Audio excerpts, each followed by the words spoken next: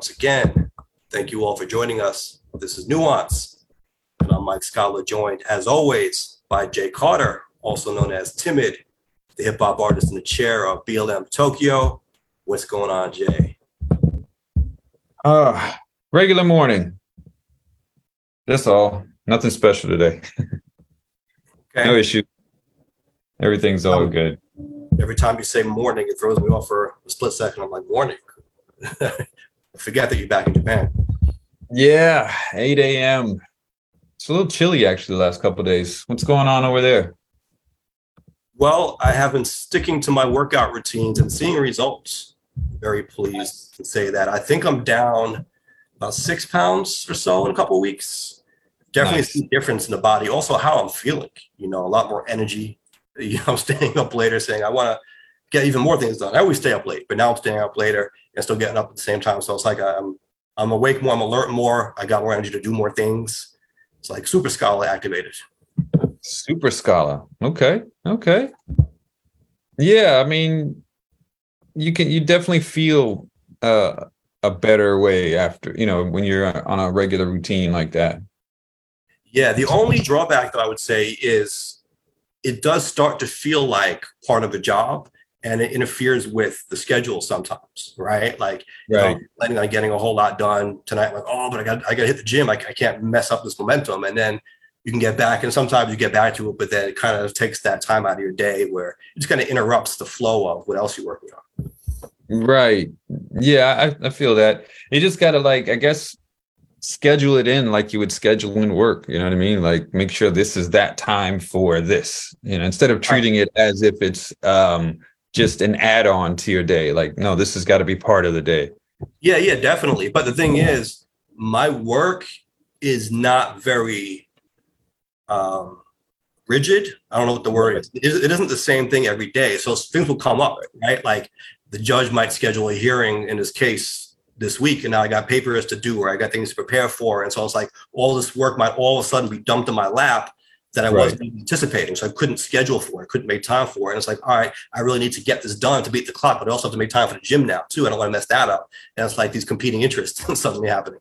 It'll be easier to schedule it all out, but sometimes, it's like a dynamic type profession that I'm in.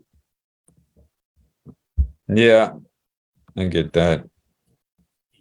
Things come up. Like, after we wrap up here tonight, I gotta go to Rockaway, pick up an affidavit from a client for a case. Things happen, but it's fun. I like that kind of work. Also, some people think, how do you do that? You're always kind of on the clock, always busy. Yeah, but it's more interesting that way, right? It's not this mundane 9 to 5 thing where it's always the same. Some people like that structure, but for me, I like that things can come up and always be interesting. It also gives me more flexibility when I'm not so busy, right? So I mean, that goes both ways too. Right. Absolutely. But I do have a beef with AI generated titles. I think that's what they are. The past few weeks, like, for example, we talk about fitness as a lead-in topic, maybe for a couple of minutes, and then it'll say fitness in the title. But do we need fitness in every title? It's kind of boring. I think, is it ChatGPT who's coming up with these titles? The past few weeks, it's like, I think they should be maybe hashtags or something, or topics. Yeah, they are in the hashtags too. Say it again. I said, yeah, they are in the hashtags, but yeah, it was that one was the one you're talking about is I think it was ChatGPT that came up with that one, testing out different workflows. Okay.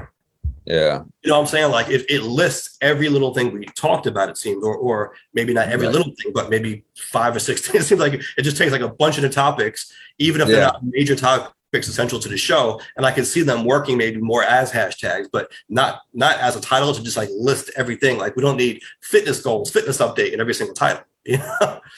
Right. Now I'm testing a few things out to try to see if it picks up more in search.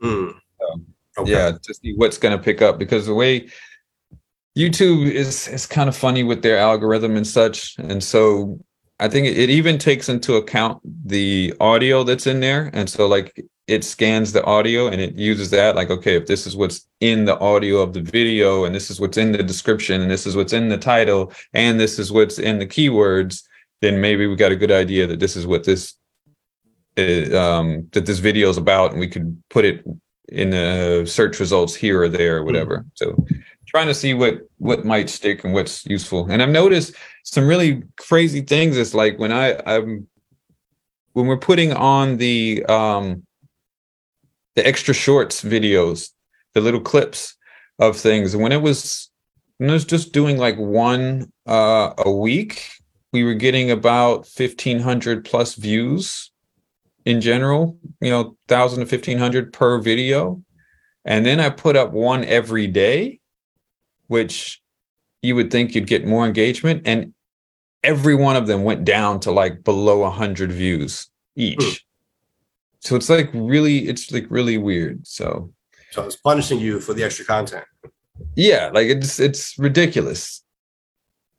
So trying to, and generally, if you upload more, you should be getting more, it should be getting distributed more. But for some reason, this distribution just nosedived after Hmm. putting those up. So yeah. Wonder why that is. Yeah, so I'm trying to just test a few different things and see what it is that we can get here. Yeah, absolutely. So speaking of testing a few different things, it seems like there were a few versions in the works of what they call the Clean Slate Act in New York. And today, New York State lawmakers have announced that they've reached a deal on this legislation. The governor, however, not signaling that she'll sign it just yet. They want to review it first as it's hot off the presses. But the idea here is that criminal convictions are to be sealed under this legislation. And they have different parameters here. If it's a misdemeanor, they're saying 3 years after sentencing or release from incarceration. If it's a felony, 8 years post incarceration, and it would not cover sex crimes or class A felonies like murder. But the concept behind this is that people, the argument goes, should be able to live their lives without something like this hanging over their heads forever when they're applying for jobs or housing or what have you. This shouldn't always pop up. They should have a clean slate, get to start from scratch a number of years after they've paid their debt to society. Of course, not everyone is on board with this. Some people think that that should be available indefinitely. It's part of someone's history. People should have a right to know about it. But as we know in New York in particular, and it's like this other places too, it can be very difficult to obtain employment and obtain housing if you have something on your record. There have been efforts in the past, like we did ban the box, right? They used to ask you on your employment application, have you ever been convicted of crime? There have been efforts to prevent that from happening because too many people were not able to find work, and that just keeps the cycle going, right? You want to get people back into society, not always living a life of crime or not being able to find legitimate work. So we've been moving in that direction anyway, right? This is the latest step, I guess, in that battle to get people a clean slate, allow people to get back on their feet and live a legitimate life. Yeah, it's you would think, I mean, ideally you would say, oh, they paid their debt to society. They should be given a chance now to get back into society. It's kind of difficult, I guess, depending on what they did and how they, how severe it was, or a variety of things. Yeah. So it's a difficult one. Maybe there should be a board that reviews it, but To think about, but is that fair? And right. will the board be fair? I remember in Florida they had, what was it called, a clemency board? I know you might know more about this because you were there. You lived in Florida for a bit, but it was people trying to get back to the voter rolls after they had served time. And there was a board, I think the governor appointed, who was on the board. And they determined on a case by case basis whether you should be able to vote again. And that was audited, and it was found that this was being applied in an extremely political manner, right? The questions that they would ask were basically to determine if they were going to vote for the governor's people or not, right? Like what party they would be. If it's a Republican controlled board, they want to know if you were going to vote Republican before they allowed you to vote.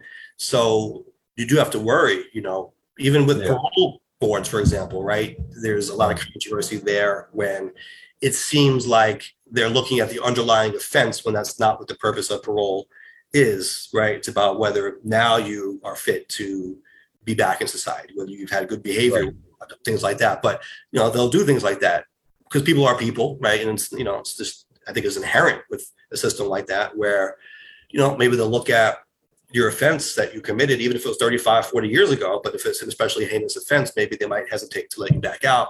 Whereas someone maybe who was a more recent criminal who might still be of a criminal mind, they might be more likely to be let out if they didn't think the offense was that bad that they committed. So, these things are never perfect.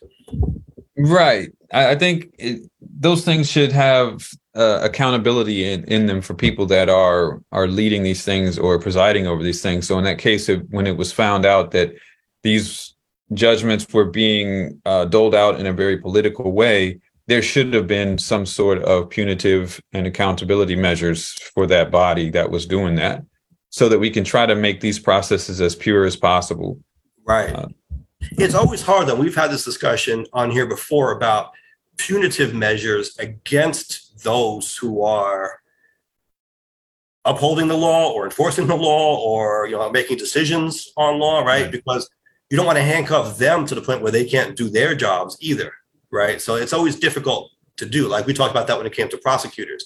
We want to hold prosecutors accountable for, but you don't want to make it where they're afraid to pursue their case because they think that they'll be accused of misconduct somehow. Like, for example, what if they try someone and for whatever reason, the jury, it's a high bar, right? In the criminal context, the jury decides that the burden was not met beyond a reasonable doubt. It's easy to see how that could open a door to misconduct allegations. Like, why did you prosecute someone who was innocent? Even if maybe there was a good reason to do so, but they didn't win the case. And so it is difficult, but I agree with you. You want accountability. It's always hard to draw those parameters. Sure. I think in some cases, though, it's in cases like this, like when you're talking about something this important, then it's better to err on the side of what am I saying here? To err on the side that it's better for that person, the innocent person, to go free than it is to worry about whether that prosecutor at some point someone's going to have a backlash. If they're dotting their I's and crossing their T's and working in a more honest and earnest way, then there's less likelihood that people are going to come back and say, this is a problem. You did misconduct. If you've got everything clear and transparent and here it is, your motivations are a little bit clearer that way. Yeah, I mean, you would hope for that to be the case, but I think that a lot of these people who are in these positions have to do things that are controversial. They've got to make controversial decisions. And I do think there will be a lot of accusations. Now, you could weed out a lot of frivolous accusations, certainly, but I think you're going to get it a lot just, almost as a gut reaction, right? It's like a visceral thing. Because I would feel the same way. People are emotional in that situation, right? Let's say you are falsely accused, or let's say, you're innocent of a crime, but you're prosecuted. Of course, you're going to say that the prosecutor should go to jail for trying to prosecute me when I was innocent. But maybe that's not the case. Maybe they had a reason to bring that case. Maybe it isn't, that should rise to the level of criminal culpability. But I definitely would see that inclination. It's the same reason why, and this is controversial too, prosecutors have immunity from civil suits, right? We talked about whether they should. I think people voted on it on here and said that they shouldn't. And I don't disagree with that. But you can see why some of these things are the way they are, right? Because I think everyone's going to try to sue that prosecutor if they're on Sure. But I think the somewhat of a safeguard for that on the prosecutor side is to have your documents in a row, right? To have your stuff in order properly. So you can be like, no, there's reason that I brought this. We lost the case, but these are reasons here, and you can see it. It's very transparent. You can see the motivations here are very transparent. And I think that's one way to try to reduce that. Of course, it's going to happen. Anyone's going to happen. If you get, sued for something, or the prosecutor tries to prosecute something and you're saying that you're innocent and they go after you anyway, of course it's going to happen. That's my first question, right? My first question is, all right, now can I sue the prosecutor or have them held accountable if I'm in that situation and those options are available? Right. We are joined once again by Sheba Abraham from the League of Women Voters. Thank you, Sheba. Really wanted to get you on to have this discussion that we're going to have tonight. But first of all, how are you doing? How was your week? Yeah, my week was good. I can't complain. Very busy. Always good to hear. So we are talking about this proposal in New York where state lawmakers have apparently reached a deal now on the Clean Slate Act. The governor hasn't said whether she'll sign it yet, but it's certainly a possibility where they're trying to seal criminal records 3 years after being released from a misdemeanor, 8 years after being released from a felony. These ceilings, I guess, as you call them, the seals would not apply for sex crimes or Class A felonies like murder, but for others, the records would be sealed so that people could apply for jobs or housing several years later without it showing up on their record. What do you think about that? Well, I think it should depend on the criminal act that was performed. We had this discussion with Assemblyman Jacobson, and he had made us aware of that bill that has not been signed. But anyway, and he made a valid point. If a person was a thief, a person that was once a bookkeeper steals from a company, do you think that should be sealed? Do you think if you hire a bookkeeper, should you know that they once stole $2 or $3 million from a company? Yeah, it's a good point. But what if it was many years in the past? So the question is, should that hang over their head for the rest of their lives? Can they be rehabilitated? Well, let's look at different cases. For example, Martha Stewart went to prison.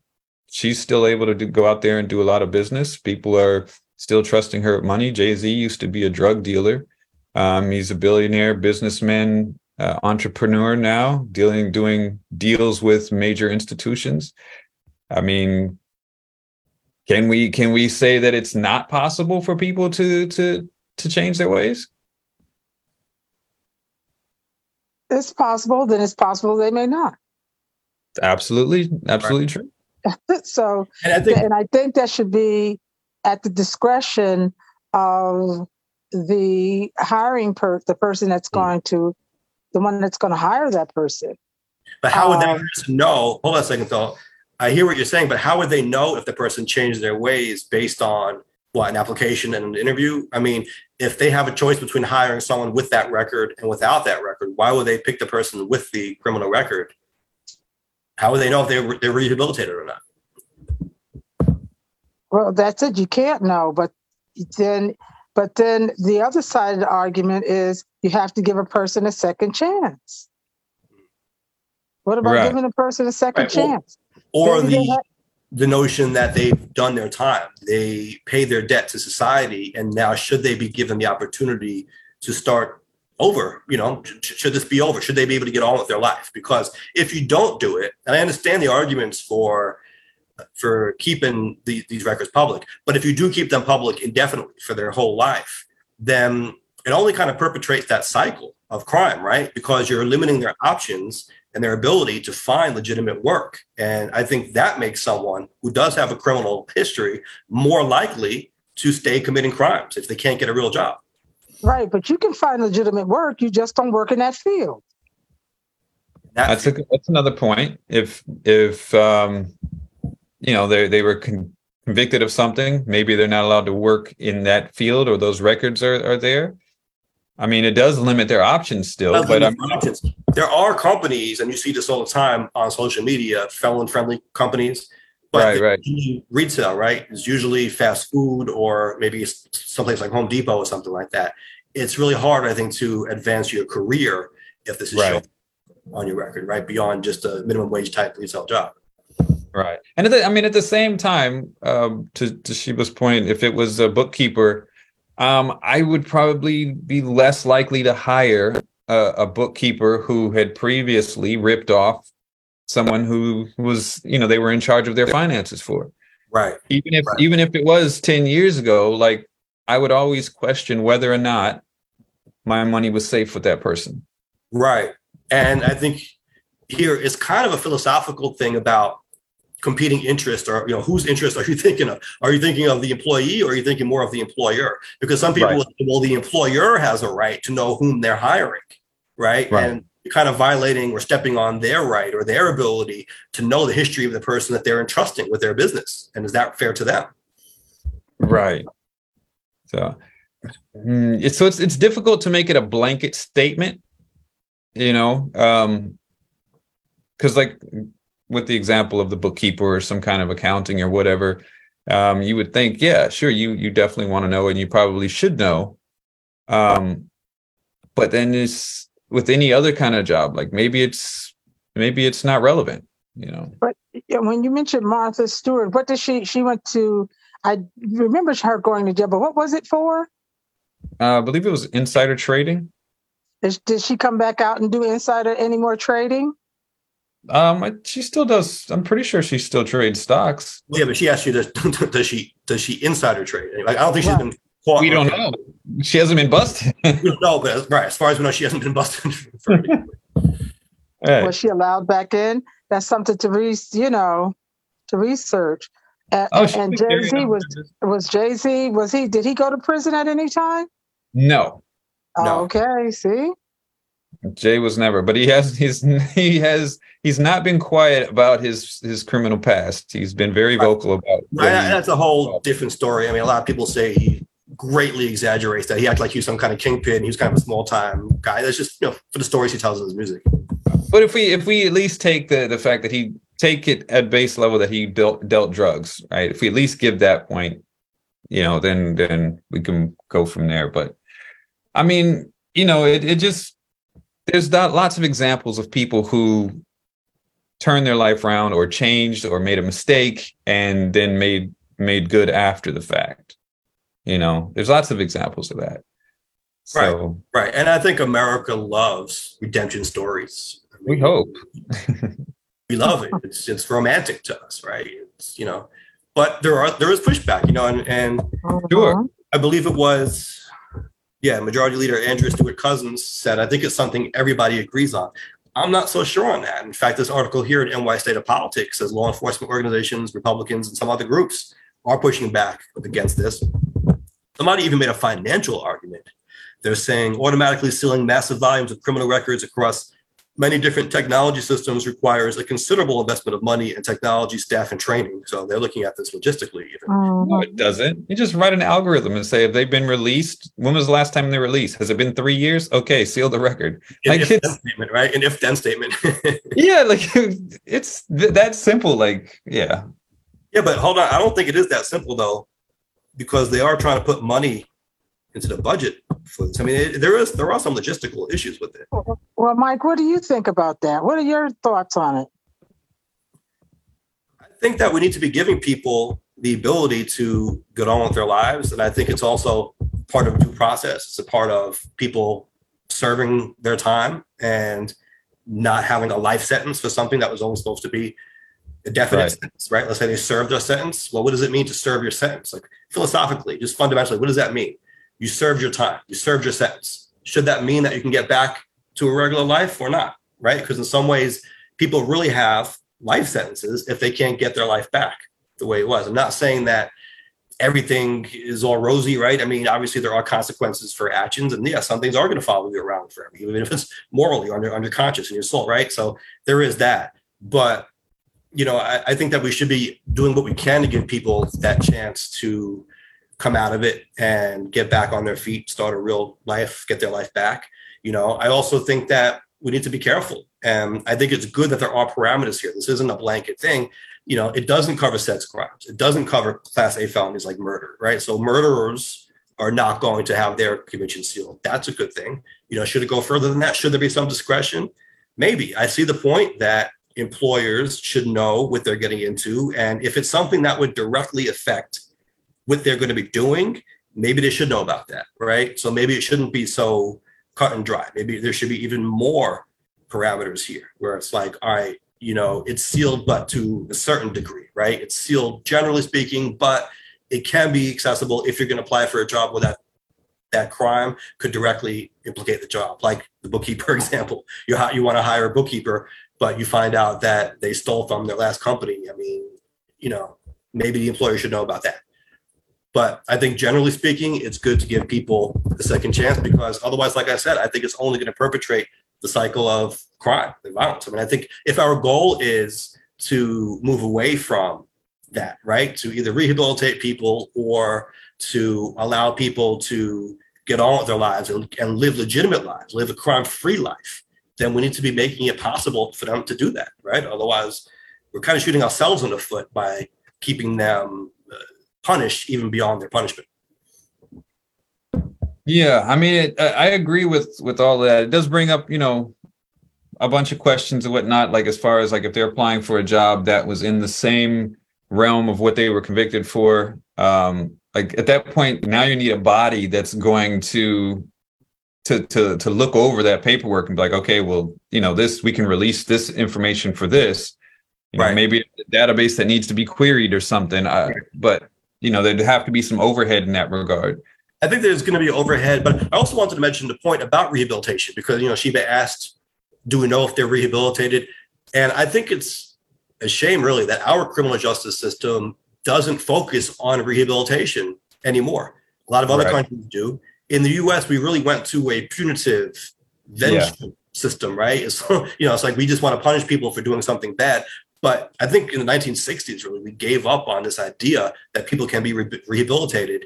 And that's really a problem. And I think that's part of why we're in the situation that we're in, that we're not trying to allow people to be rehabilitated. We're just trying to lock people up and punish them and have no plan going forward. Absolutely. So then you're leaving it on that if their profession and whatever profession and it doesn't only have to be with bookkeeping, but any profession where you can do some harm, does that mean the employer should be doing the rehabilitation for that person? How is that going to pass? How are they going to get past that? Your mic kind of went dead. So I think she's asking if we're going to assume the person was not rehabilitated in jail or in prison, right? But they're coming out, serve their sentence, they're not rehabilitated, because our criminal justice system doesn't do rehabilitation well. And let's say they didn't rehabilitate on their own. Let's say they didn't change on their own. They're still the same person that they were before, right? Nothing has changed in that regard. Now these records are sealed. So her question is the employer expected to help them rehabilitate because they haven't done so when they were locked up? Well, I mean, I don't think their employer has the responsibility to do that. That's not their job.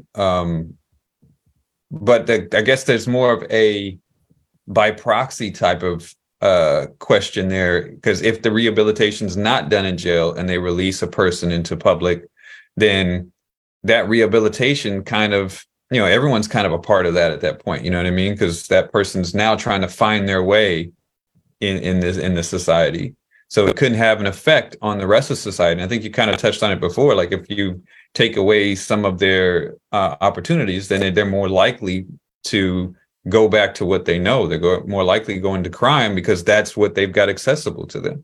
And so in a way, everyone's kind of then responsible or not responsible or affected by it. Yeah. I mean, and if they were making money, let's say they were dealing drugs, whatever they were doing illegally, if they were making money doing that, and the only jobs they can get now are minimum wage, very low paying jobs, they might not do that, might not be able to do that. Maybe they can't support their families with that kind of money. We all know the cost of living is crazy, right? We talked about that. So you can see how that would be very enticing for them to say, I'm not going to bust my ass working for nothing when I can go back to selling these drugs, whatever I was doing, Right. Yeah. So, yeah, I think, there definitely needs to be a refocus on rehabilitation in the system, especially if you're going to do things like, I don't know if they're even connected, but probably both should be done. Rehabilitation and make a way so that people can get back on with their lives after they've paid their debt to society. Yeah. You see in other countries that being done simultaneously. I don't know if it would work as cleanly here, but you see it as always interesting to look at, right? Like where people are serving a sentence and they're also allowed to come out during the day or at certain times to go to a job, Yeah. check back into the jail at night, things like that. We don't Did really we have stuff like that? We used to. I don't know. We used to Yeah, they have used stuff. to do that. Yeah. Yeah. Years ago when I was younger, and I'm talking about when I was like in my teens, that was done because it was where I work release. Yeah, like where's work that? release or something like Yeah. that. That's what it Yeah, was. I remember it from like old TV shows and stuff. Yeah, But it you don't was see work that release. to this level like you do in some European countries. Like, well, they'll work a regular job, 5 Right. days a week, and they'll just check into jail at night. Right.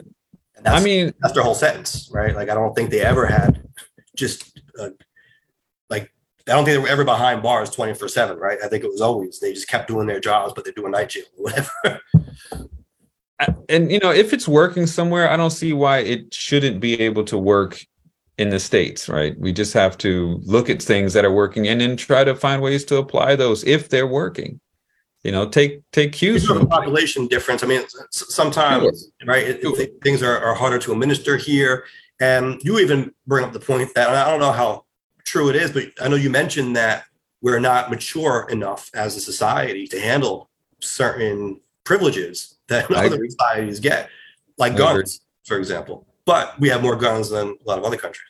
Right. And you know what? It just reminded me, I used to work with a lot of felons.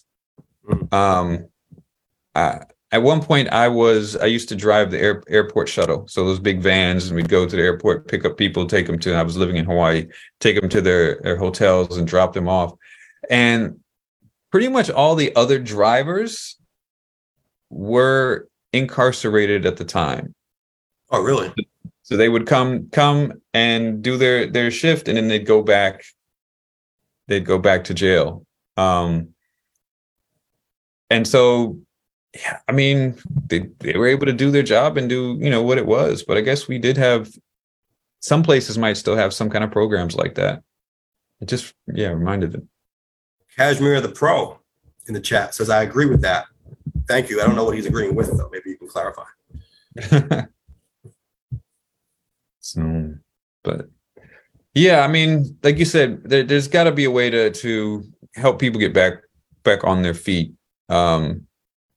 Otherwise, you could be creating a bigger problem down the road, because if people can't support themselves, if they can't survive, not only will they turn to something that is going to allow them to survive, but that also might mean that they might need more public assistance. Right.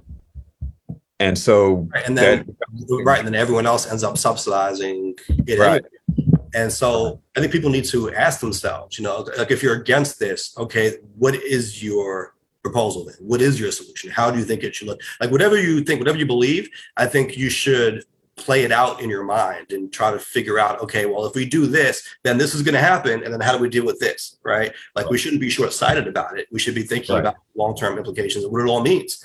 Right. Because some people will be upset that we have to subsidize. They'll say, well, why are you subsidizing people with criminal records?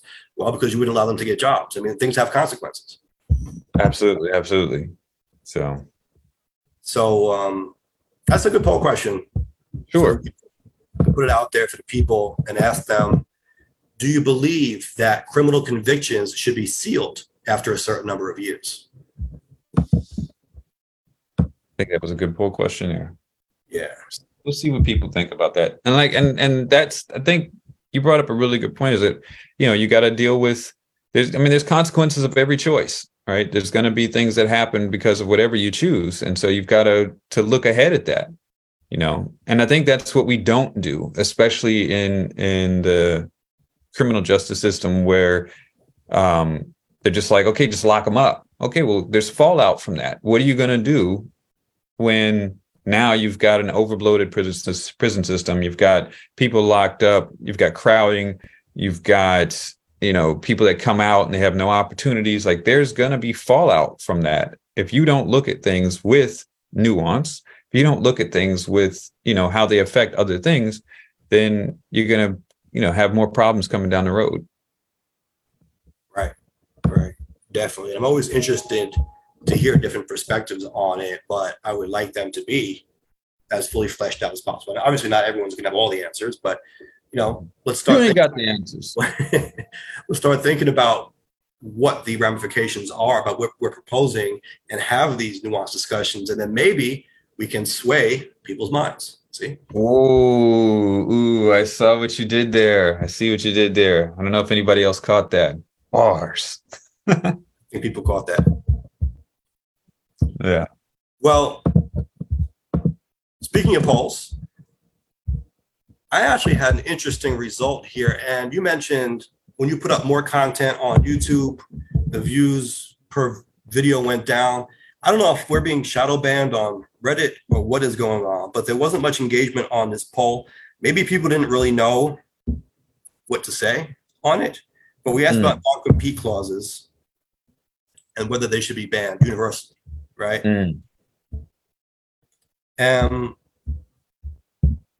I want to say there isn't a statistically significant sample, really, in the results here on Reddit. Let me look at Instagram, because I had it on my Instagram as well, to see what we got here. People are saying yes. In fact, everybody said yes on Instagram, but still not a whole lot of engagement on this one. Maybe people just don't know enough about it to say one way or the other. That could be. Yeah, that definitely could be. Because there wasn't a lot of engagement on this one either, on YouTube or the Instagram profile. So hey, it could be maybe people didn't, or we are shadow banned. Enough nuance. We want black and white. Yeah, right. There's all this thinking you guys are trying to do, giving us a headache. Yeah. No, come on. Just demonize someone already. Just do it. Play some cat videos. Yeah. Well, I know we can demonize real quickly. Juan Ardila. I wasn't going to go right there immediately, but I was going to go more towards the WWDC that Apple had this past week. This is actually a good game. This could be a new segment, by the way, Jay. You can say, I know who we can demonize this week, and we can try to guess who it is. You said Juan Ardila. My next guess was Cornel West. But, all right, Apple. Okay, let's do Apple. Yeah. I mean, now, only on the price. Like Apple did their WWDC, Worldwide Developers Conference. They do it. And they unveil new products. And so this time what they unveiled was these the Vision Pro goggles. And so basically what people are comparing it to was like the old Google goggles and whatnot, or like the Oculus VR, when they're actually not. They're very different, and they are essentially a whole computer that you basically wear on your face. So everything is all in there. It's not a VR thing. And from the demonstration, looked pretty incredible. So you put these on, and your whole field of view that you're looking at here becomes basically your screen. So you got, just like when you see in the movies with Minority Report or Iron Man, you've got your applications here, and you can make adjustments, selections with your eyes and finger gestures. And it looked really incredible technology. The problem is they're charging $3,500 for the Vision Pro.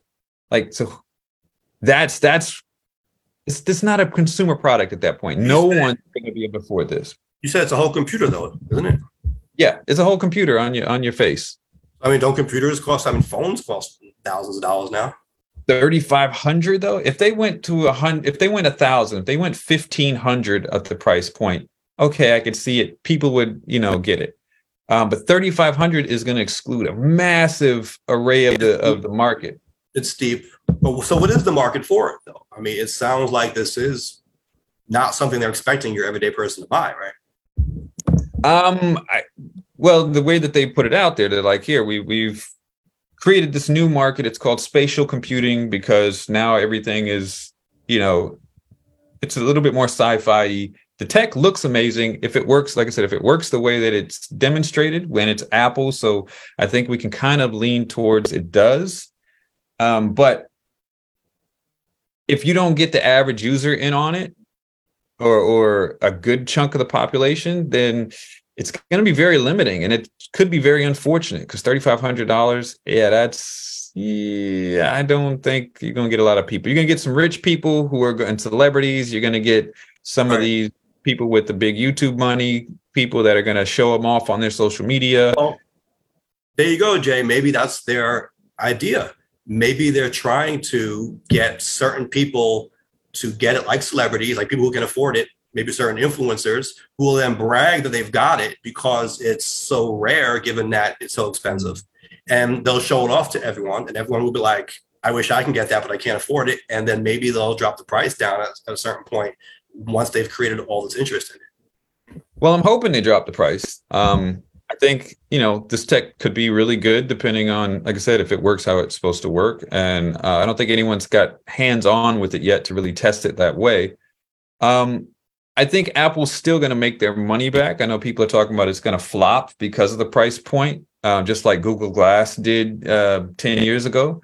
But I think, one, they're two different products, but also I think the technology, because they said they filed like 500 patents for it. I think military is probably going to be quite interested in this technology and being able to put this in various use cases. Can you explain this again? You're walking around with a headset on, like they're like virtual reality type classes or something?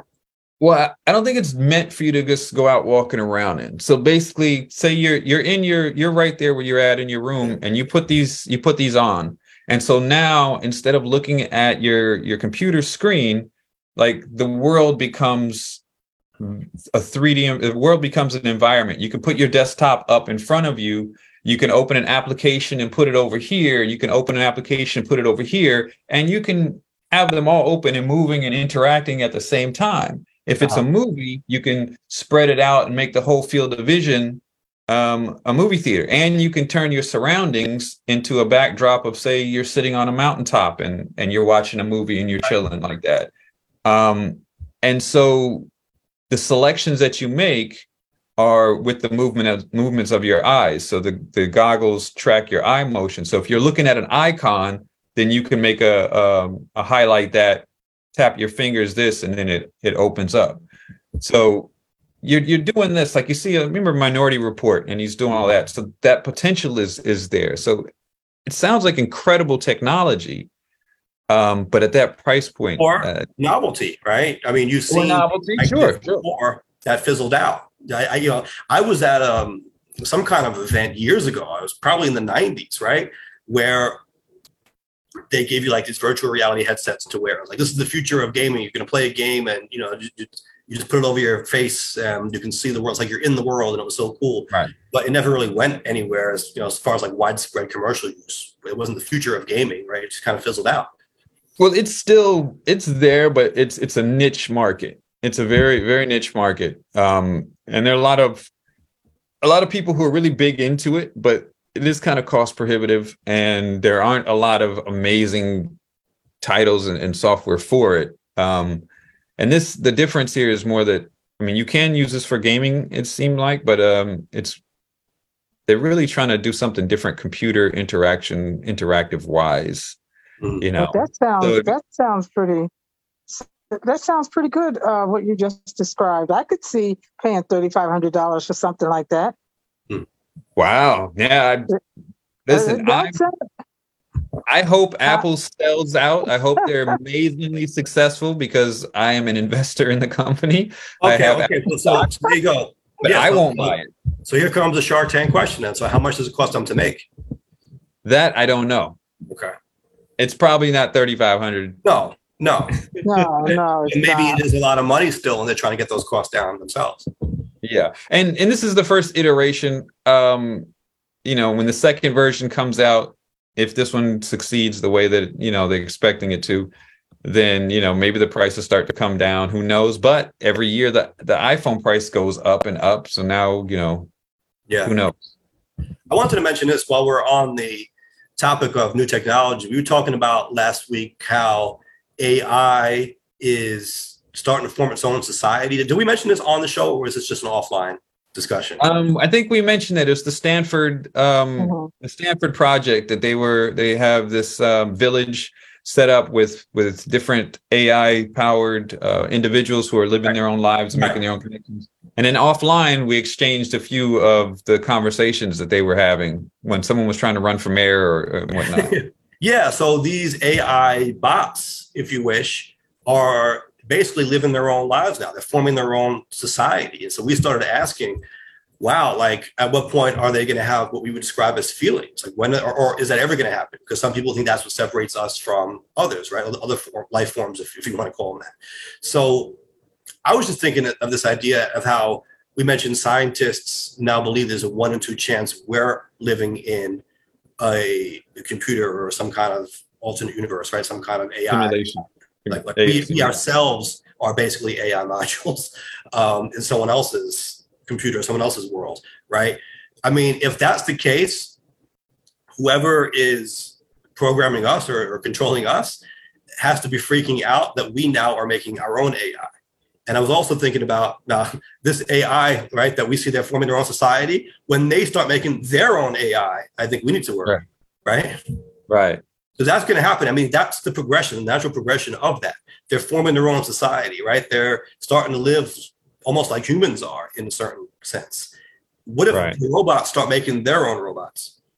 Right. And yeah, it's going to happen. And you know, I think part of that is part of that warning that a lot of these leading AI researchers and CEOs are saying, like, we need to get ahead of this now, because this could be, you know, we could really lose control here at some point. Yeah. Just like, I mean, if we are ourselves AI, right?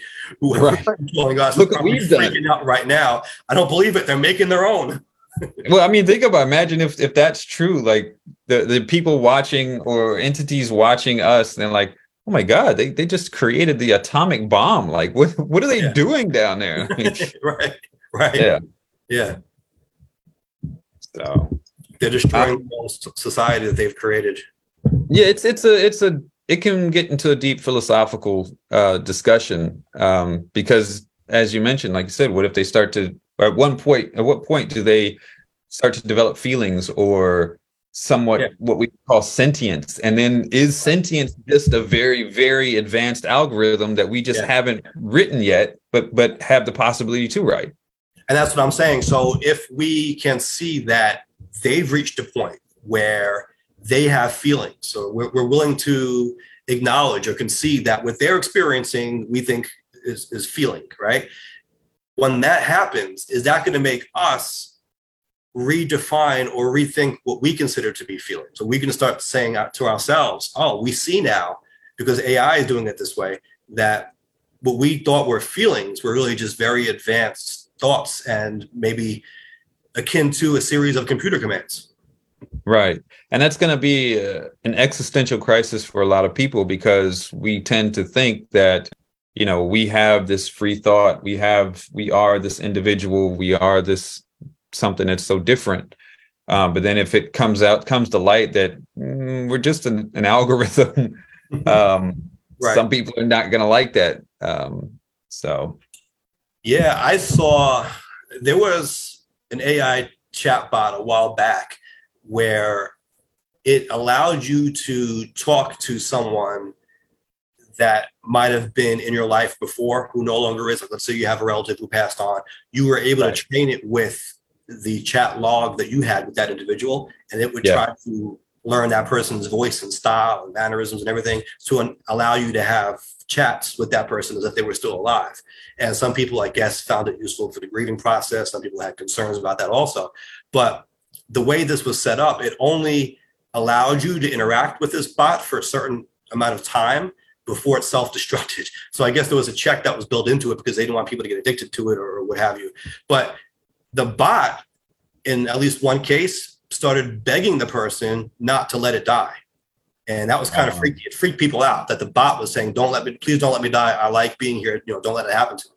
And they're like, what is going on? Like, it seems like the bot does have some kind of feeling, or at least is programmed in such a way to make it look like it's having feelings. Right. I remember that there was actually a video that demonstrated something like that. And it was in Korea, where a woman had lost her daughter at a very young age. She probably like 6, 7 years old. And they did that. They programmed this VR bot to have, I guess, her voice and whatnot, and they put the glasses on the mother, and she went into this world and interacted with her dead daughter, and she's just crying her eyes out and this and that, and the video's on YouTube somewhere still, but yeah, and it's crazy. I think we have that technology now where is that a positive thing though, or a negative thing? I don't know. Wow. I don't think so. I mean, think about it. Like, interesting. We've got over a year's worth of nuanced show at an hour plus each time. So that's a lot of Mike Scala dialogue, right? That you could train a whole AI model. Oh yeah. With your voice and your way of speaking and kind of a little bit how you think. Right. And then just interact with that separately as an AI scholar. Sure. And go ahead. Sorry. I've been to Twilight Zone. Like, I love the Twilight Zones because all the episodes that Rod Sterling wrote, it's like it's happening now. And when I look at the AI, I think about when he did the one on these mannequins would come to life, but how they came to life, nobody knew. And they would go out for a month, mingle, and go into society, talk to people, and then they would come back to the store and go back to their natural form state. And he made it, and at the end of the Twilight Zone, he said, you never know who's walking the street or who you might be talking to. He said something like that. So when I thought about AI, it's like, how are they communicating with one another? Because the lady, what happened, she went out, stayed past her time, and the mannequins came to life to tell her, you stayed past your time, somebody else has to go. But they could communicate among one another. In this area in the department store that people had access to, but didn't know that was what was happening on that floor. I was like, oh my goodness. And then you talk about AI, that's very scary because you could be walking the street and not know who you're actually talking to. Well, at this point, we're pretty safe. At this point, we're not quite there yet. I think we're getting there, right? Is that the goal? At some point, we're going to have some humanoid androids that are powered by AI, very advanced AI. That at some point, I don't think we're there yet. But what I think this reminds me of is in Star Trek. Star Trek: The Next Generation, they have what's called the holodeck, where they could go in and recreate anything. But what's interesting is, for example, if they're working on a problem, maybe a physics problem or this and that or something, they can go into the holodeck and pull up, say they want to speak to Albert Einstein and work through a problem with Albert Einstein. And so what the computer has is they've got everything that Albert Einstein's ever written, ever said, ever spoken. And then basically through AI, understanding his thought process, understanding what he knows, what he's learned, and then you can sit down and talk to that person and then walk through a problem with that person, and then you basically have that experience. So I think we're getting closer to something like that because, for example, like I said, a Scala, if we do an AI Scala, we've got your speaking patterns, we've got your voice, we've got some of the way you think, you've gone to law school, so we know what you've studied, we know cases that you've done and how you approach those cases. And so all of that put into an AI matrix can produce an AI Scala that you could sit down and have a discussion with and pull information. I don't have to do the show anymore. I can just put AI Scala here and I could be out jogging. To some degree, you can. I mean, there was a young woman. There was a young woman. Came out last month. A young woman. She created an AI version of her, and she was charging people $1 a minute to have conversations with her. And she made like right there. She made like $75,000 in a week. So full of yourself that you're going to create an AI version of yourself and say, I'm going to charge you about a minute to interact with the fake me. She made like $75,000 a week off of it. Because it was people who are, it was a dating thing. She was she was one of those Instagram influencer models, and it's like, here, you want to go on a virtual date with me? And yeah, she made like $75K that first week. What would be the robot version of OnlyFans? Yeah, basically. Roby fans? How would that go? Robo fan? That's something else. It's very crazy. We are in for a ride for sure. That's a segue to Juan Ardila. Although I'll say that, politically speaking, I guess he has been on a ride these past few months, right? Oh, okay. There we go. There's a segue. I got you. Yeah. So I wanted to get into this before we wrapped up because the assembly member from Queens, Juan Ardila, recently went to the Daily News to give an account of these accusations that he's been under. And I guess he hired a law firm to look into this, to interview people, to kind of build information around this where they can go to the Daily News and say, here's the deal about what happened. Now, for those who don't know, he was accused of sexual assault, right, by two women who allegedly came into contact with him at the same Halloween party in 2015. Now, at first, when this happened, he just apologized. He didn't deny the accusations. He said, there's no excuse for my behavior. And that was it.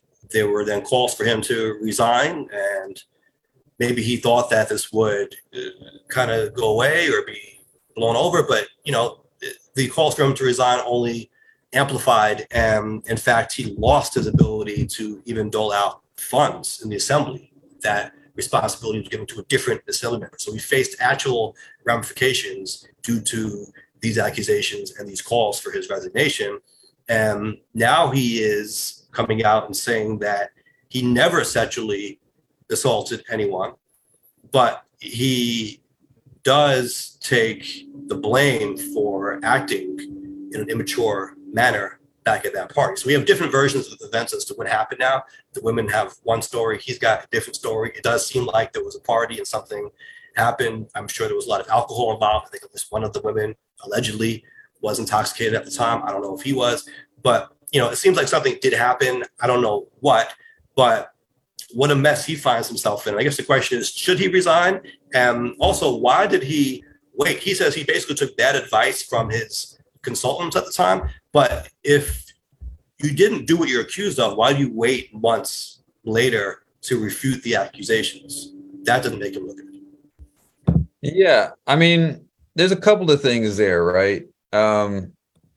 Initially, he apologized. He said, what was that apology? Did that apology admit that something happened, or was just an apology to kind of like appease the public to make things go away? Apology. Yeah, I don't think that's what it was intended to be. It was very weird to me because I remember when I first saw it, I was like, wow, you see these accusations and then you wonder how the person is going to respond. And when it comes out and he just says, I'm sorry, it does make you think that he's admitting guilt. Right. Level, right? Because if it wasn't true, why wouldn't you say that? Why wouldn't you start off by saying it's not true? But what he's saying now is that, he does realize that he wasn't a saint here, right? He's at least acknowledging that he did something wrong or he acted in some inappropriate manner on some level. He's saying it wasn't sexual assault, but he didn't want to downplay the seriousness of his own responsibility in this, right? This is what he's saying now, right? That the reason why he didn't deny it was because he didn't want it to come out like he was attacking these women or downplaying the seriousness of it. He still wanted to take responsibility for acting in an inappropriate way, but now he's saying that he wants to be clear that it was not sexual assault. Some people are saying they don't care if it technically meets the legal definition of sexual assault. If he's still admitting to acting inappropriately in some sexual way, that should be enough for him to lose his job in an elected position. I think it's very important to be clear, though, when you're talking about something as serious as sexual assault. I mean, I can understand wanting to be clear and be like, okay, look, the situation may not have been completely appropriate. There may have been, something that was immature, but I want to be clear that it's not sexual assault. Like, I think I think it's a valid distinction to make. You should say that. And I think he realizes that now. He's saying he got bad advice from consultants. And I've been in a situation before where I've had consultants telling me to do certain things. And when you're in a situation, someone politically is coming at you, right? You maybe are a little emotional about it. You're mad, you're angry, you're in it. So it's good to have people who are supposed to be professionals to give you an objective point of view, an unbiased point of view, to say, hey, listen, I know this is what you want to do, but I think you should do this, right? And to listen to them. I mean, I've said to myself, why am I paying them if not to take their advice? Obviously, if their advice is clearly nonsense, you don't listen to it. But sometimes you have the internal struggle yourself where it's like, well, I could do this or I could do this. I'm not really sure. When you have a professional consultant come to you and say, no, you should definitely go this way, you say, all right, well, that's what they're being paid for. I'm going to default to what they say on it. In a situation like this, I mean, it probably should have been more clear that you should refute. If you're being, if someone accuses you of something really terrible, I think it should be more obvious that you should say, I didn't do that terrible thing, but I can see, generally speaking, why when you're caught up in a moment, you don't really know what to do. You listen to the professionals, number one. Number two, I've also been in a similar situation where, he says that, I think it's the Working Families Party he's blaming, I don't know, but some people who were his political allies who helped get him elected were apparently, according to him, giving him advice as to what he should say at the time. And he listened to them because he thought they were trying to work out the crisis with him. And now he's saying that even though he listened to them, they're still calling for him to resign and attacking him and piling on. And he didn't know why he listened to them in the first place. And I've been in that situation also, right? Where it's like, you want to say things that are going to make your allies happy because they're the ones who have your back through it. But then you expect them to have your back. And of course you're disappointed. You start second guessing when they don't. Then you're like, well, why did I listen to you in the first place if you weren't going to really be here for me, right? I should have just gone my way. But I've been in situations where politically, and obviously nothing close to this, right? But politically, you get into battles where people come at you for whatever reason. I've even written articles saying, hey, what you guys are saying about me is not true. I want to put this article out to refute your points. And I've had consultants come to me saying, please don't put that out because you're just feeding into the story. Just keep it quiet, just stay on your path. Don't be distracted by it. It's not worth it. You're just playing into it. You get that a lot. And so I can see getting all kinds of signals from people telling him not to feed into it, to kind of go on his business and say, I was wrong for whatever I did, but I don't think it rises to the level of resigning. I'm going to keep serving. Obviously, that didn't work out the way he had hoped because this isn't going away. Right. And we should also be clear that, it's very possible that he's just doing the blame game saying, look, it was consultants who steered me wrong when that could have not been the truth. Like, we have to make that allowance as well, that we don't know for sure if it was consultants or advisors that told him to do this. It could have just that he did that and now he's trying to backtrack. So that's a possibility. It's possible. But I've been in that situation where consultants told me all kinds of things. And I know what that's like when you're in power. You have people, all kinds of people here telling you what to do. And sometimes you don't know what to do. And you're like, well, all right, well, they're the professionals. I'm going to defer to their judgment right now. Right. Is it in his best interest to resign at this point? Because it sounds like a huge mess. It sounds like it's very. It sounds like it's like all over the place. Yeah. So my issue with that, and I don't know the guy personally, but my issue is that is it these are just allegations. There's no proof at this point. Right. Even off of the allegations alone, he lost his ability to spend the campaign funds or the budget for his district. Right. It was taken from just off of allegations. Like I have an issue with that. If we're going to do this off of just allegations and no proof, then that becomes very scary and very much of a problem. Yeah, it is. I hear you on that. As an attorney, I think about that as well. Due process and innocence until proven guilty, all these constitutional principles that we have. But to be fair, this is not a criminal proceeding. This isn't a court case. This is part of the democratic process. His colleagues chose this route beforehand, which they're allowed to do. But I understand those concerns. I also know that women are afraid, or historically have been afraid, to come forward with accusations because they're not believed, right? And so it's a tricky situation, right? Because you do want it to allow people due process and a chance to give their side of the story, and you want them to be innocent until proven guilty. Mhm. But you also want accusations to be taken seriously when too often they're dismissed, and the people making Right. the accusations are ostracized, right? And we don't want that, right? I think we want to make people feel like they can make the accusation. But to Jay's point, I also think we don't want to create a system where anyone can just accuse someone of something and they Right. automatically lose it all just based on an allegation having been made. So it's a delicate line to walk there. Yeah, it is. It is. It is. So what is it? What is he doing now? What has he decided to do? Well, this just happened as far as him coming out to the Daily News and going public, speaking on it, giving more details on it, saying that it wasn't sexual assault. This is all brand new. Up until this point, he really hasn't said anything. He just apologized for his behavior in a very vague, generic way and went about his business in the assembly. But as we've seen, he hasn't been successful. I mean, I don't want to say entirely not successful, but we've seen that it has had an effect on his ability to deliver for his constituents. Because, like Oh, pointed out, they took away his ability to even hand out funds, dole out money. In his right. Yeah. So the thing that just came out is apparently after that apology and between now, he hired a lawyer or investigator to put together to dig into this and put together this report of the incidents and what happened. And so it came out, he just released that saying that, look, nothing happened. Here is my self-funded investigation. Here's the data for that. And that's what just came out, yesterday or something like that. And of course, his detractors are pointing to the fact that this investigation was self-funded, right? So they're saying how going to be biased. Yeah, right. How objective can it be when he's the one who paid for it? He hired these lawyers. And, for all we know, the lawyers might have told him to say what he said now. It's also possible. So in this, what do you think, Shiva? What's your opinion of this? As far as should he resign? Should he stand his ground? What do you think? Well, that first statement that he made, that he apologized for his actions, for him making that statement, I think he should resign, because I don't think he'll be able to recover from that. Because he kind of incriminated himself.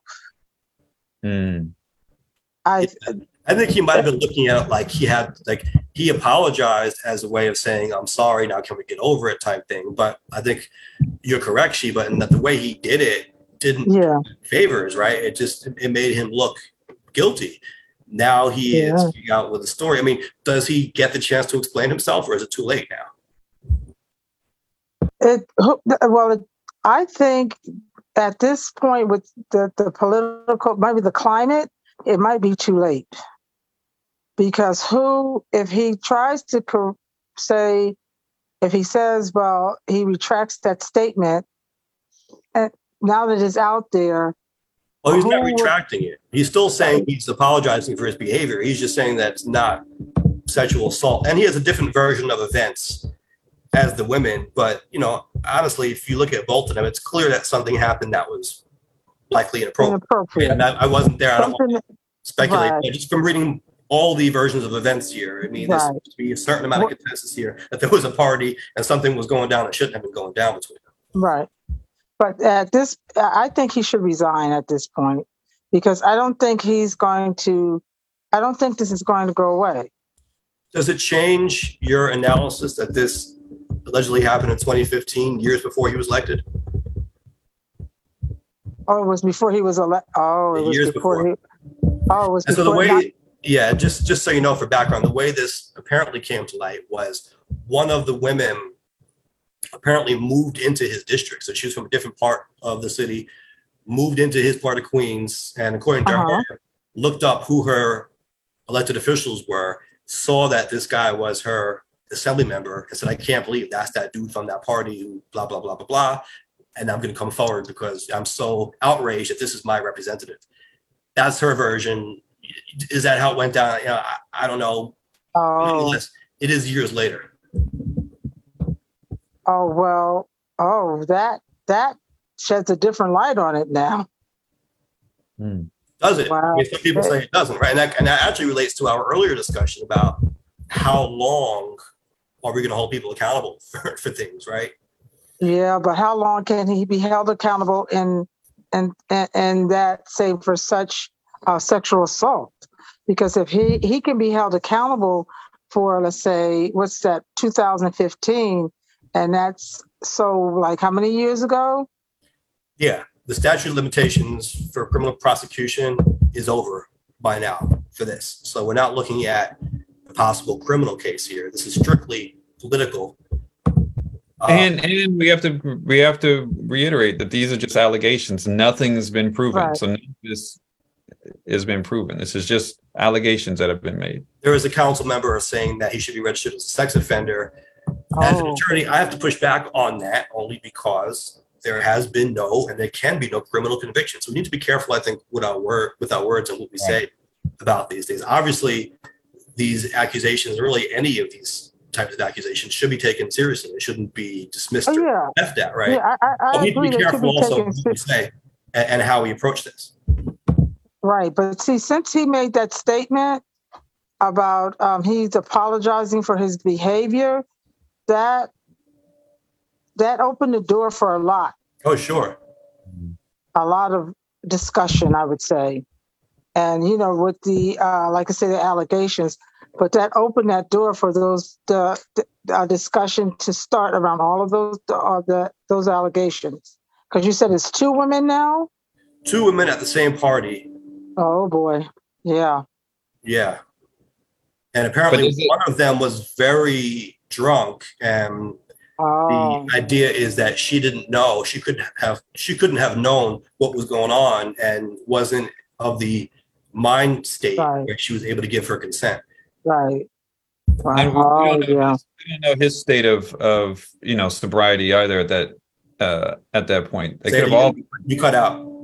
I said we don't know whether he was drunk or not either, but they could have all been drunk and out of control. I haven't seen anything that said anything about it. But does that excuse the behavior? I mean, they've all been drunk and out of control, but then they're all responsible for their own actions, right? Mm-hmm. Yeah, sure, absolutely. But I think it would be worth noting, if you're going to note one, it's worth noting the other as well. Does that make him more culpable or less culpable if he was drunk? It still happened. I mean, if it happened, it would have still happened. And so, he would still be responsible. I mean, it's interesting, right? Because you could make the case that he's more responsible because he put himself in that position to be drunk. And if he's the type of person who gets drunk and can't control himself, well, he did that. It's like if you drink and you get behind the wheel of a car, it's not an excuse to say, I killed someone because I was drunk. I mean, you drank yourself to that level and you caused that scenario to happen, right? Yeah. But I understand the idea that, well, if they're all drunk, how could you just say he took advantage of her? I mean, could you say they took advantage of each other? I guess there's also the thing that she's not in elective office, right? So the standards, like you always say, we hold people to different standards if they're in that position. So. Absolutely. I think it does change it a little bit if we know that, this allegedly happened before he was even in office, years before he was in office. This is something from his past. So this, but also the fact that he's in office now and she is not. So we're talking about his behavior.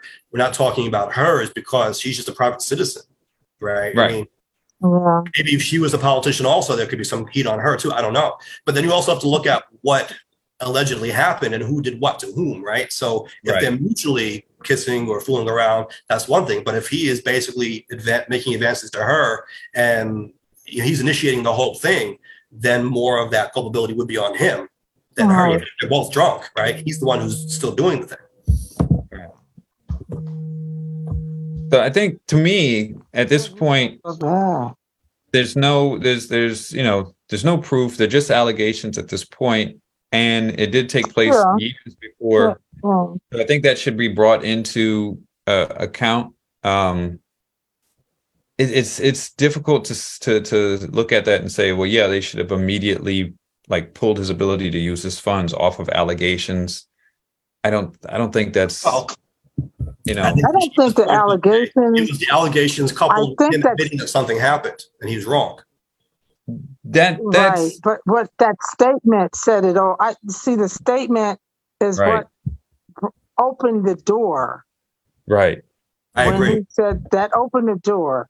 So Yeah, it starts people to thinking, yeah, okay, something happened, but what was it? right, That's, but since you right. said the allegations, This was something happened, but what was it? just so people are clear. This was the statement. The initial statement was, I want the public to know that I am deeply apologetic for my past behavior and acknowledge that my actions have caused great harm. That's what he said when he was first accused of sexual assault. Yeah, it sounds like he's admitting something. Like, yeah, I think personally, if it wasn't sexual assault, I would not have put out a statement like that. Right, right. Yeah. Also, Because like Shiva said, that leaves it very open. yeah, Yeah, we should also acknowledge that. So this party was in 2015, right? In 2018, now he allegedly contacted one of the women and apologized for his behavior at the party. And so that was part of the story also. Now he's saying that he did that because he was interested in her and he realized he was being kind of a jerk that night, but he didn't, he wasn't sexual assault. He was just kind of a jerk generally. And he was interested in her. So he was trying to apologize, I guess, to start over with her and get on a good foot. But that became part of this as well. She's basically using this as further proof, right, that these accusations have merit. he should not have contacted her. That was Yeah. He should have left it alone. Yeah. yeah, yeah. Because it's messy. Now it's messy. It's kind of messy. Yeah. It's not a good look. No, not at all. And listen, he could be 100% being truthful, right? There was no sexual assault in the way that we're thinking or the way that it sounds like it's implied. It could have been one of those things at a party where people are drinking and you start getting a little bit intimate and whatnot, and maybe whatever was the case.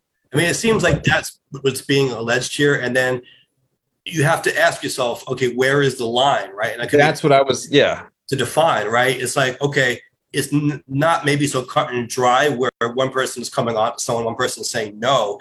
It's maybe more a case of a lot of liquor going around, people fooling around, but then later on, maybe the person says, I wasn't sober enough to be able to consent to whatever I did last night. Right. So I think that leaves in a kind of an ambiguous line on what they're considering to be the sexual assault. How far, what did it go? What was it? I mean, was there actual penetration? Was there touching? Was it just kissing? Was it whatever? What is it that's being considered sexual assault in this case? Yeah. Well, it seems like it's kissing with, and then you said that there was some touching involved also, or he made her touch him. Something. There was, yeah, in the article, he apparently said that from his account was that I guess they kissed and then he put her hand on his crotch. But that was as much as what was in the article. There wasn't really. You don't know if she was resisting that or if she wanted, if she was okay with that, if that's what she wanted to. Maybe after the fact that she realized that she was too drunk and she regretted it. It's hard to tell, and especially because we weren't there. We don't know how much they were drinking. We don't know what their own limits are when it comes to alcohol. I mean, a lot of factors that we just aren't going to know, and they have different versions of events. Right. Yeah. It's like Sheba said, it's very messy. Yeah, no, it is. It's definitely a messy thing. Full disclosure, I have met him 3 times, and he was always pleasant with me. In fact, Andre, if you guys know Andre, my campaign manager, was never really happy with the fact that I would be cordial with him when I saw him because he was on the other team politically, right? In primary, he was on the team that was going against us, but in different districts. So he wasn't like my direct competitor or anything like that. But it was always like, hey, don't talk to that guy too much because he's on the other side here. But it was always just cordial. Hey, how you doing? Things going good with the campaign? Good, that kind of thing. On primary day in 2021, we shared a polling site because Woodhaven was the border of our districts, right? And so there was a particular school where people from both districts would go to vote, some in his district, some in mine. And so we would cross paths several times throughout the day at that polling site. And it was always cordial. Then I would see him at the Board of Elections when we were doing the recounts, so, the absentee votes. It was same deal. Hey, how you doing? How's it going? How's the campaign? What are you up to? Always just very cordial. And then I saw him at a Queens County Democrats party last year. And again, just generally friendly conversation, nothing deep. But I can tell you that apparently I can handle spicy food better than he can. Because I remember there was some kind of cuisine out that they had at the party, and it was some kind of Hispanic cuisine. It wasn't Mexican or like Spanish paella type. It might have been like Central American or South American food. I remember it was something kind of different but good. And I was eating it. As we were talking, he took some food off the table and started eating it, and his whole face went red. He had like this reaction, I said, like he was going crazy. And I said, what's the matter? And I said, is it spicy? And he said, spicy. He said, your suit is spicy. This food is like he couldn't handle it. And then I tried it. I was like, it's fine to me. So. Two things there. One, he could be nice and be cordial and still have been good. That's one thing. And two, what is a spicy suit? My suit was spicy. Oh, your soup or suit? Suit. I can't imagine you wearing a spicy suit. You're like not a spicy suit guy. Like, what was it like? Spicy suit. What color was your suit that it was spicy? It was a blue suit, maybe the tie also. I forget what color tie it was, but it was, it wasn't like a plain gray or black or okay. type suit. It was a little colorful, a little spicy. So he's basically like, this is way beyond spicy. This food is like his heat, it's murderous heat. Your suit, we'll call that spicy. Okay. But no, I mean, like I said, always cordial, and didn't have to be that way because we were on opposing political teams. Like you see that a lot of times where it's like, even if we're not running against each other, it's like, ooh, that's that guy. We've heard about him, or we're against him, but we're not going to talk to him.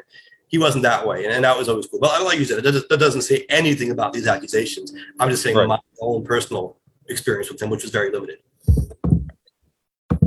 Yeah, I think it's a very difficult and using Sheba's term, a messy situation. His apology, initial apology, the way he worded it doesn't help his case. Not at all. And he's acknowledging that now as well, right? That was a mistake. Right. Whether or not he should be punished for something that hasn't been proven is another. Well, this question. is politics, though, right? It's really all about perception and what people think of you. There are often calls for people to resign. I mean, we see it with George Santos too, right? Resign. It's like, all right. Yeah, but he did that stuff. He did that stuff. Oh, right. He did that stuff. What I'm saying is that's cool, and oftentimes it is warranted. The person should resign, absolutely. Yeah. But at the same time, these are also 2-year terms, right? The assembly is a 2-year term, and so the question really becomes: is he going to win re-election next year? Is someone going to run against him? Right? If he doesn't resign, it's only a year till the next primary. Is that going to really be his downfall? The election. It could be. It could be. I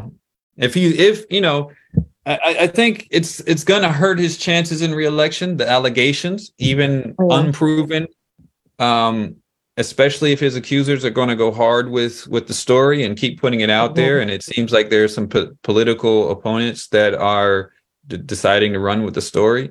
That's going to definitely hurt his campaign next time going around. Yep. Whether it's true or not, it's going to be right. And he didn't do himself any favors. So. Oh, right. And I think that's an important lesson here, right? Because we don't know what the actual story is, but we can see what people's public statements are and how they handled things. And I think he's acknowledging himself now, even that was not a good look. The way he. And sometimes it's it's definitely not in your best interest to just go along in order to try to make it go away. I mean, think about who was the Democratic senator? He was a comedian, and Al Franken. I don't remember what he was accused of, but it was just allegations. Photograph. No. There was a photograph where he was posing with the woman The woman might have been sleeping or something like that, but he was like he was touching her breast in the picture. Oh, He okay. was trying to be funny in the picture, like with a funny pose, but they said that was inappropriate the way he was posing. Right. And then he went ahead and resigned because of it. But since then, there have been tons of senators and congressmen, who have done far worse things and just haven't resigned. Right. And post-Trump, I think we're seeing that more and more. In fact, on Twitter, more and more. Even though Ardila is a Democrat, you're seeing a lot of people compare his tactics to Trump also, saying, he thinks he can just say whatever and just, get away with it because he's a guy. Right. Apparently now men in office can just do that. Right. So crazy. Hopefully, if it did happen in the way that it's being accused, and hopefully, the truth comes to light. If it didn't, then hopefully that comes to light. Because it's, you don't want to live under accusation. How is it going to come to light, though? I mean, it doesn't seem like a very black and white thing. It seems like it has come to light to the extent that it is. I don't know. Well, someone's going to have to admit something, whether like surveillance footage from a house party in 2015, you know what I mean? Like that. I don't think that's out there. We would have seen it. Well, I mean, whether it's him that comes up and says something or one of the accusers that comes up and say something, like they're the only ones who know most of the truth. But can you see also the idea that this guy was, well, I don't know if he was drunk, but they're saying she was drunk. But if there was alcohol involved in this, and this is kind of this question about, well, when does someone become unable to consent? How is that ever able to be proven now? You can't tell blood alcohol anymore. You know what I mean? Like it's just so many years removed. There's nothing you could do as far as trying to get some kind of objective answer here. I think just these kind of, different versions of what happened. Maybe their recollections are off. Maybe they were too drunk to even know what was going on at the time. Like, who knows? But I don't know if there's going to be a real black and white resolution to this in terms of the facts. And that's also why you can see why maybe he would want to apologize at first, because he acknowledges that he did something wrong or inappropriate, or he shouldn't have gotten himself to that level of drinking himself. Maybe he saw she was drinking, like he realized that he did something that was not right. But how bad was it, right? Did it rise to the level of sexual assault, or was it just not cool? It's hard to say that when you're not here and you don't have all the facts. Right. And you don't know what the people are constituting sexual assault. Like what are you describing as sexual assault in that They're case? saying the inability to consent due to being too intoxicated. Consent to what? Is any it type of sexual contact? They're not saying it's rape, right? They're saying that he kissed her and I guess put her hand on his privates. And there are other allegations as well about him masturbating in front of her and this and that, which he also denies. He said denies completely. He denies that. He denies. And there's a lot there. Yeah. I would have had to come out against that strongly in the beginning, because he didn't do himself any favors. Yeah. Well, I would like to know what people think about this. If you're watching, if you're listening, do you think he should resign? Certainly did not handle the situation in the best way. Yeah. So it's been another great discussion. Thank you all for joining us. Sheba, why don't you give us the bottom line? Maybe we can tie this together, because I actually found it kind of interesting. We didn't intend to do it this way, but we had two topics that do kind of tie together in terms of punishing people or what their ramifications should be, even years beyond committing an act, right? Should it follow you forever? Should it prevent you from contributing to society? And it's actually, it's interesting, right? Because you do have a big push for this clean slate legislation where they're saying people should serve their time and be able to get on with their lives. But on the other hand, a lot of the same people who support that legislation are saying that Warren Ardila should never be able to hold elective office again for the rest of his life because of this incident. So can you compare the two? Well, with something like that, I would say depends on what happens. It depends on the crime, whatever happened with them. I'm trying to get my words together with this. It depends on the criminal record and what might have happened in the past. I think also with this happening, in terms of giving the clean slate, I think rehabilitation needs to be addressed or brought back into the prison system, because some of the crimes that are committed shouldn't last a lifetime. I do agree with that. But then depending on what that crime is, I don't think it should be done. It should be a clean slate. Does the same thing apply to people seeking elective office? I think it should. I think it should. If you have abused your elective office. But what if it was before you were, like in this case, before you ever were elected, years before?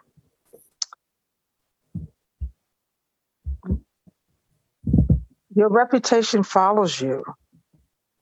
Mm-hmm. That's the thin line when you're running for public office. Your reputation.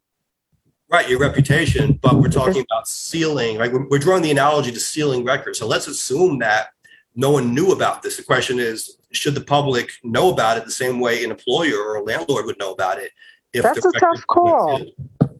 That's a tough call with that, I think. I think that's a tough call because, as Jay said, with this case here, let's hear these are their allegations, but the downfall to his case is that he apologized. His case is different, I think, when you start saying should it be sealed, because he apologized publicly, right? Right. So what can you say to that? Should he have just sought counsel before he? Like we said, it did make him look guilty. And I don't think that was his intention. I don't think he was trying to dig himself into a deeper hole. I think he thought it was going to help him, but it seemed to backfire.